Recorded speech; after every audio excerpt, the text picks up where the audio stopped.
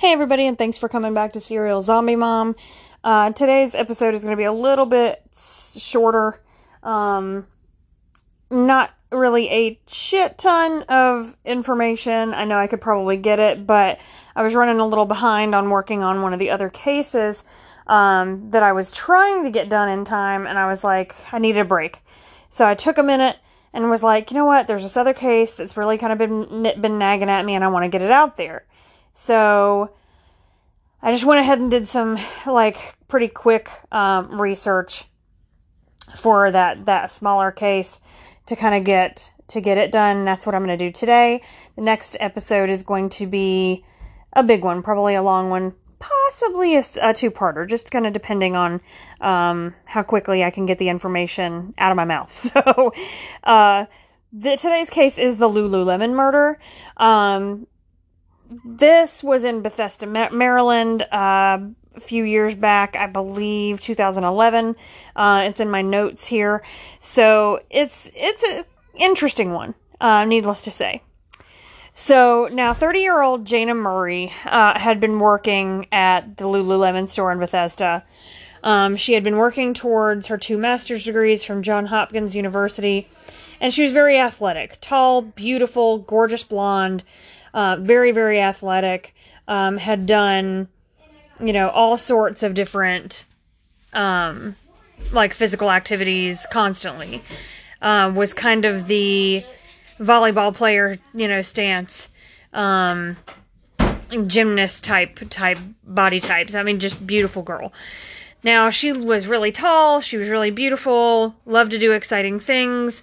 However, yoga brought balance to her life when she needed the reboot. Now, she was working at this Lululemon store and was able to get into tons of different gyms, athletic facilities, all types of different places for working at Lululemon. So when you work at one of these places, you pretty much show that you live that lifestyle. You're always in their gear. You're always wearing their stuff.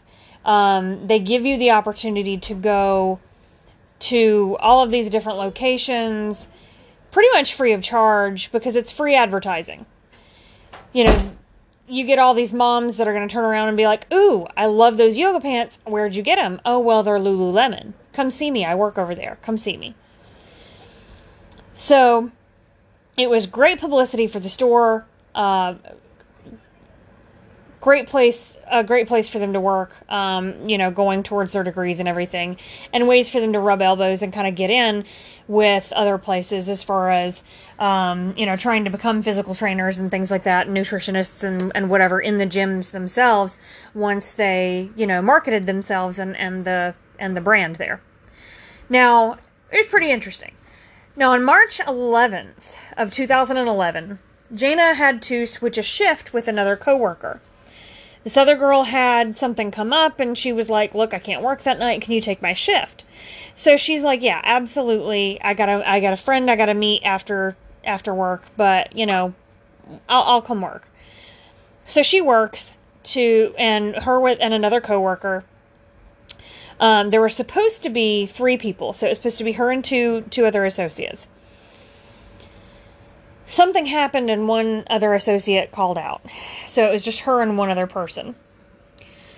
Now, this just happened to be, okay for them because what would have normally been kind of a busy night turned out not to be because the Apple store next door was packed. They were waiting on I believe it was the iPad 2 was about to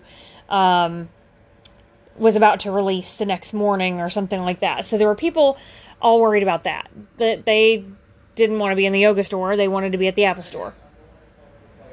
So with all that going on, they knew, well, we're going to have a pretty easy night. It's fine. We've only got the 2 of us, but we'll be okay. The coworker who showed up was 27-year-old Brittany Norwood. Now, Brittany was a student as well. She had been told that she was a really, sweet girl. I don't know. There's more to come up about her. So they finished up about 9:45, and Jana was locking everything up.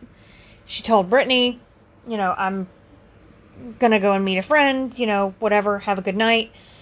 The next morning, Rachel Ortley, the manager of the store, who happened to just live like pretty much across the street. She was not far. I think it was an apartment building or something across the street. And she shows up at the store just before 8 a.m. and realizes, well, the lights are still on and the door was unlocked. So she's originally like, well, that's really strange. It's not like, Jana to do this. But maybe she was running late and just forgot to lock the door. Or maybe just kind of forgot, going out the door. So she goes in. She takes a few steps in and realizes there's a bit of a mess in there. So initially she's like, holy crap, the lights are still on and everything. Maybe somebody's in here. So she runs outside and she runs into this guy that I believe I don't know if he was waiting on the Apple store or what, but his name was Ryan Ha. And so he goes in and says, I'll check it out for you. I'll make sure everything's okay, but you need to call the police and let them know that there's been a break-in or something's happened in here that's not normal. So he goes in and he walks around and goes to open a door and realizes he can't really budge the door. There's a body behind the door, but he can't really see exactly what's going on. And then he hears a moan. So he goes out, he tells Rachel. Rachel apparently says, yes, I heard a little something too. I know somebody's in there. And he says, so there's a body in here. So you need to go ahead and make sure that the police know. And there's somebody else here that's alive but tied up. Okay. So when the police arrive, they find Jana's body. She's face down in a pool of blood. And in the bathroom, they find Brittany. Now, she's alive, but she's covered in cuts. The crotch of her pants and her panties were ripped. She had cuts in her clothes. Her hands were tied, zip tied.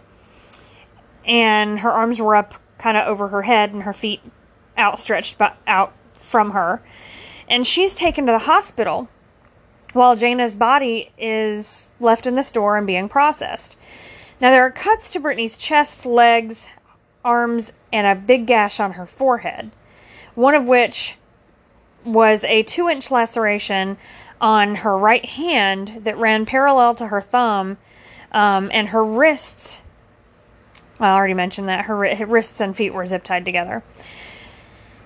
As they look around the store, they start realizing, some kind of big struggle happened here. Something's crazy, like something doesn't seem right.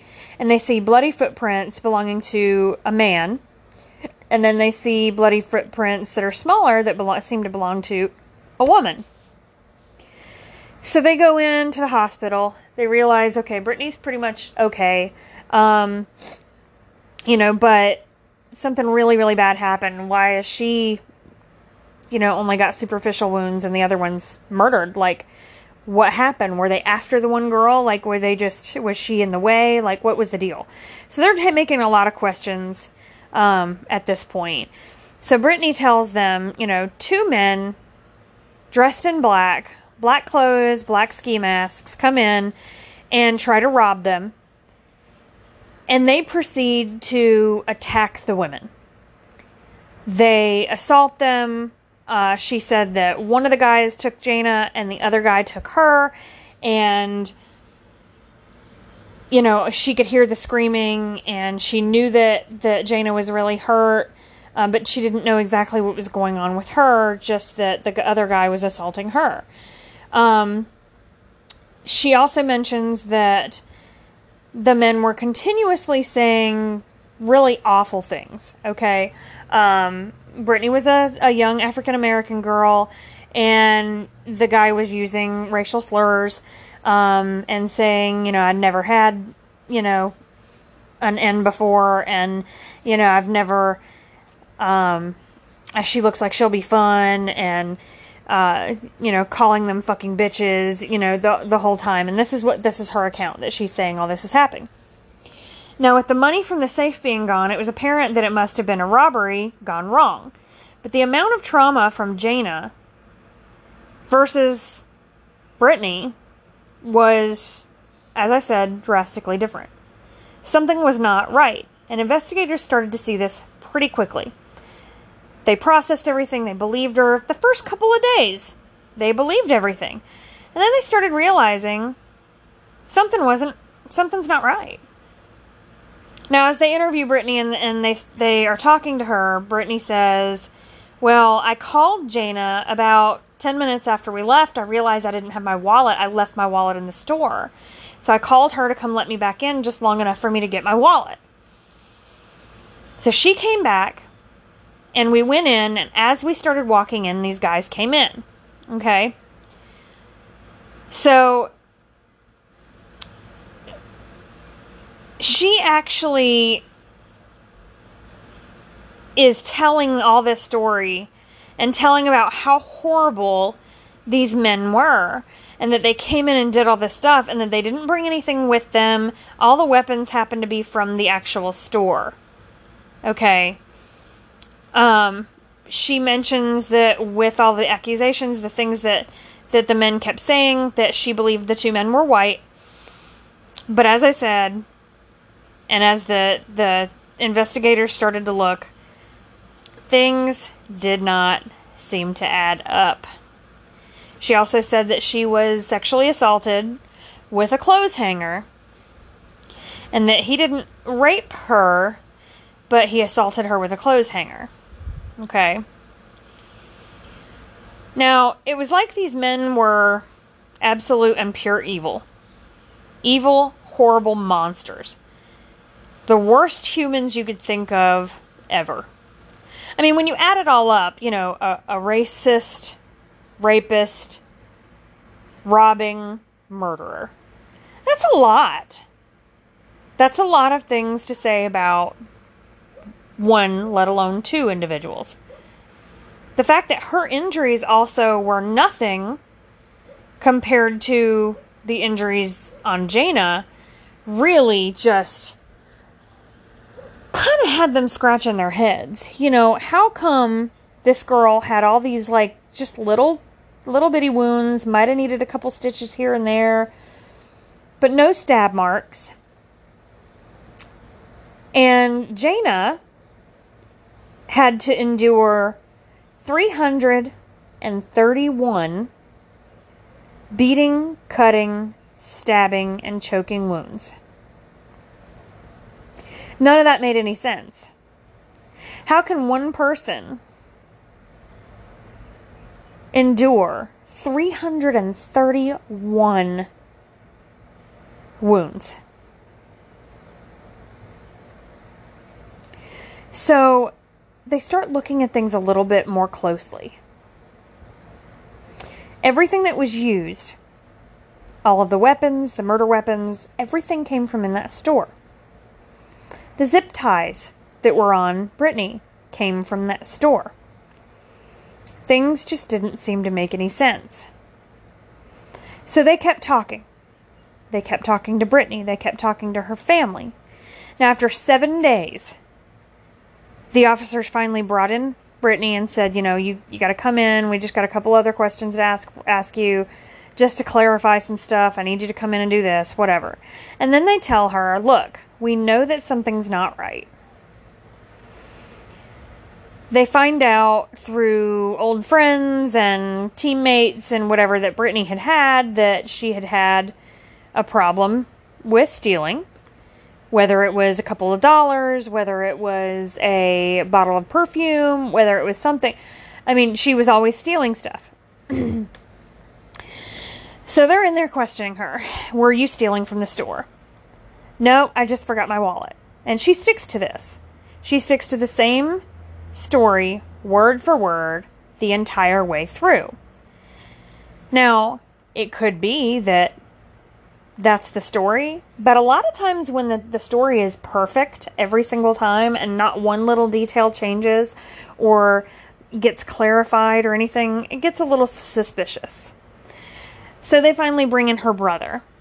And her brother Chris comes in and sits and talks to her, and he's like, can I, they present the evidence to him, and they're like, look, we know she did this. We don't know why. We're trying to figure it all out. So he's like, well, can I have a few minutes alone with her? So they sit down, they talk, and he starts asking her questions as far as, were you stealing from the store again? She's like, no. She keeps saying, no, I just really forgot my wallet. As he's asking all these things, all of a sudden, she's like, can they hear this? Can they hear this? And he's like, I don't see any recording devices. I've looked all over the room. I don't see any recording devices. So they know that the police could possibly be listening in. But they are naive enough to believe that they would have a camera or microphone in plain sight and not be disguised. Okay. So through this, she finally, mentions somehow, like, she gives up the fact that she had done it. And it later comes out that she was trying to steal from the store. It was her last chance. She had been hired at another Lululemon store, and actually had stolen from that store. They had let her go, only to hire her back later and then transfer her to the Bethesda store. Why in the hell would they do this? It doesn't really make any sense why someone would rehire after someone stole from the store. It does not make any sense. So it turned out later, as well, and in the investigation, she said that she was sexually assaulted. They go in, they do a rape kit, and she's like, yeah, well, they weren't going to find any sperm because he did it with a clothes hanger. He got me with a clothes hanger. Well, I'm sorry. Those clothes hangers in those stores have a serrated, like, edge that is kind of, like, so that stuff won't fall off of them. And if she was sexually assaulted with that, there would be a lot of trauma done to her vaginal canal and her vaginal os. Like, they didn't find shit.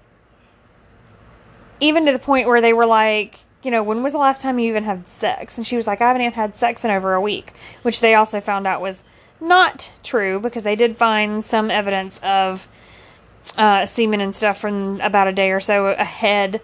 But they were like, it just doesn't match up. She doesn't have any obvious trauma. If it was a clothes hanger, she would have some obvious trauma. Bruising, cuts, all sorts of things. So they match up and they look at her clothes and they look at the cuts on her, and these are very, very clean cuts. However, when they look at the cuts on her legs as opposed to the cuts in her clothing, they're off a little bit. Kind of like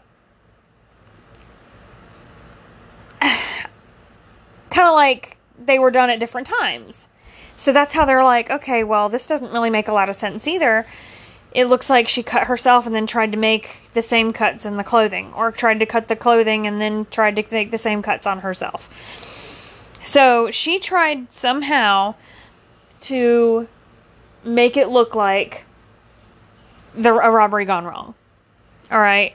She also went and grabbed a pair of size 14 men's shoes off the fucking rack, dipped them through Jana's blood, and tracked them around the floor. Only to rinse them back off and put them back on the shelf. Tracked her own shoes around and then rinsed them off. Only to continually leave marks from her laces that were already soaked in blood. This is a really, really interesting case. And if you haven't heard about this, you really should go look it up. You'll get a lot more information. Again, I said this one was going to be kind of short. Even when they questioned the Apple Store employees, there were a couple employees that had been there the night before, and they were trying to get everything ready, and they heard the commotion, and they were like, something was going on over there. It sounded like, someone was having a fight, and we heard some voices, but it was only women's voices. We didn't hear any men's voices at all. And what they heard was, and I quote, "Talk to me, don't do this, just talk to me, what's going on?" That was followed by screaming and yelling for about 20 minutes. And then they heard, "God help me, please help me." They somehow didn't think to check any further or call the police. This goes back to the start of 911, and there's a whole story in that, the Kitty Genovese story, and I'll get to that one day as well. Really interesting story, and the fact that, sometimes people hear things or see things and they don't do anything about it because they expect somebody else to do something. So it's like, well, I heard that, but it stopped, so everything must be okay. So, as far as the thefts and the things going on there at the store, Brittany really took advantage. If you know anything about the Lululemon stores, these yoga pants retail for $108, okay? The t-shirts are $60 some odd. The sports bras are $60 some odd. It's ridiculous how expensive these things are, okay? And so when Jana found these in Brittany's bag, she's like, "Did you pay for these?" "Oh yeah, well, so-and-so rang me out earlier. I don't know what I did with my receipt." And she's like, "You know what? We got her." Because they were already wondering. There was kind of a talk that they had between the managers there at the store that they knew someone was stealing. They kind of figured it was Brittany. They all kind of figured. So they were like, "You know what? Let's set this up. The next time that she works, we're going to just keep an eye out. And if she steals something else, she's gone." So somehow I'm guessing that Brittany kind of got wind of this and figured out that that's what was going to happen. Either Jana told her, "All right, I've got to tell Rachel about this." Whatever happens is what's going to happen, and that's all there is to it. Well, the thing is that Brittany had a job lined up as a trainer, I believe it was, at one of the gyms that they frequented, through the Lululemon, crossovers. And this was going to jeopardize that. If she got fired there for stealing, she obviously wasn't going to get hired over at the gym that she wanted to go to. So she knew she had to do something. She thought, well, I've got to do something to keep me from either losing my job here or, keep me from, not getting the job over there. So she had to come up with something and come up with it quickly. Also, after the attack, after she staged this scene, she goes as far as to move Jana's car. She drives the car 3 blocks over and then tells the investigators that she had been forced to, that they were like, "No, you need to move her car, you need to move." Why the hell would they want to move her car? If this really happened and if 2 men did this, why would they be like, "Oh, you got to move her car"? And it makes no sense. It made no sense at all why the car needed to be moved. But, again, the officer started to run out of answers and went back to Brittany for all these answers. Now, after a 6-day trial, when they finally went to trial for this and arrested Brittany and everything, Brittany was found guilty of first-degree murder and sentenced to life without parole. Now, despite the evidence of the stolen yoga pants as cause for motive, the jury was unanimous. Now, Murray's family was absolutely relieved, but still in an incredible amount of pain. Her mother, Phyllis, stated, "I want no other family to go through this. The brutality was indescribable." Journalist Peter Ross Range later actually wrote a book about the incident, including details not used in court. If you haven't read, this is a great one that you can do. It's free on Audible if you have an Audible account. It's called Murder in the Yoga Store. It goes through the exact details, exact how everything went. I went as far as, listening to it, reading some of it firsthand, just to have the information. And this is all, like, this episode is just kind of skimming the whole thing and giving you kind of an, quick play-by-play of it. So it's definitely worth the read, and there's a few documentaries. There's a Snapped. There's, a couple of other, like, Killer Women or some stupid shit. So there's some stuff there to listen to, okay? Now, he also said that police and prosecutors believe that Norwood was also working as a call girl, but chose not to disclose the fact in open court. Now, she was doing some things that were quite questionable.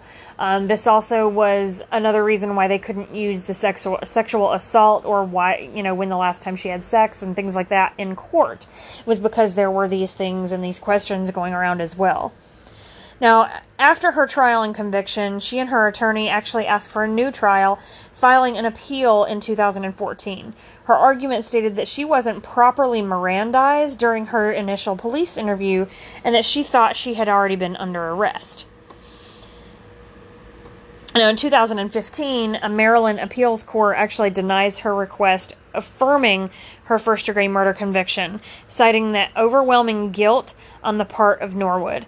Now, she is to remain in prison without the possibility of parole for the rest of her life. Now, as far as everything else with the case, I hate to use the term overkill, but, when you think of everything that happened and her being, and Jayna being attacked in the way she was, 331 wounds are overkill.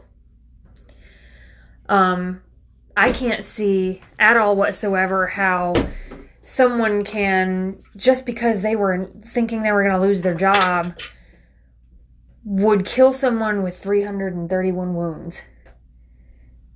331. That's the kind of thing that makes you think it's a crime of passion. And then just to go the routes that she did was just absolutely appalling. So I'm going to make this really short and sweet. I hope you guys enjoyed hearing about the case, but do some more research on this. I'm toying with the idea of kind of redoing this one later, when I can really put it down a little bit better. I've got a big case coming for you, so be prepared. That one's a really interesting one with a lot of information. I've just been trying to get that one nailed down, and it's been taking me a little bit, so I had to tear away from it a little bit to gain a little more sanity. So I hope you enjoyed hearing about this one. Go do some research on it. Go check out some pictures. The Bethesda store actually has a memorial stained glass window and beautiful portrait of Jayna in their window that will stay there. It also has a quote above the door. I can't remember exactly what the quote was off the top of my head right now, but it's beautiful. And that will stay there forever as a memorial for her, because that was her life there. She was going to become something really amazing, and was taken out too soon by just somebody who didn't understand how to be a decent human being. So, hope you guys enjoyed that information. I'm going to share a couple of pictures, one of Jayna, one of Brittany Norwood, so you can see her crazy little ass. And then I will also probably post a picture or two from the crime scene, as well as a picture of the window there at that store. So again, I hope you guys liked the story, and if you need anything or have any comments, please email me at serialzombiemoms@gmail.com. Check out the Facebook page or the Instagram, and I will get back to you guys as quickly as I can. We'll see you on the next one.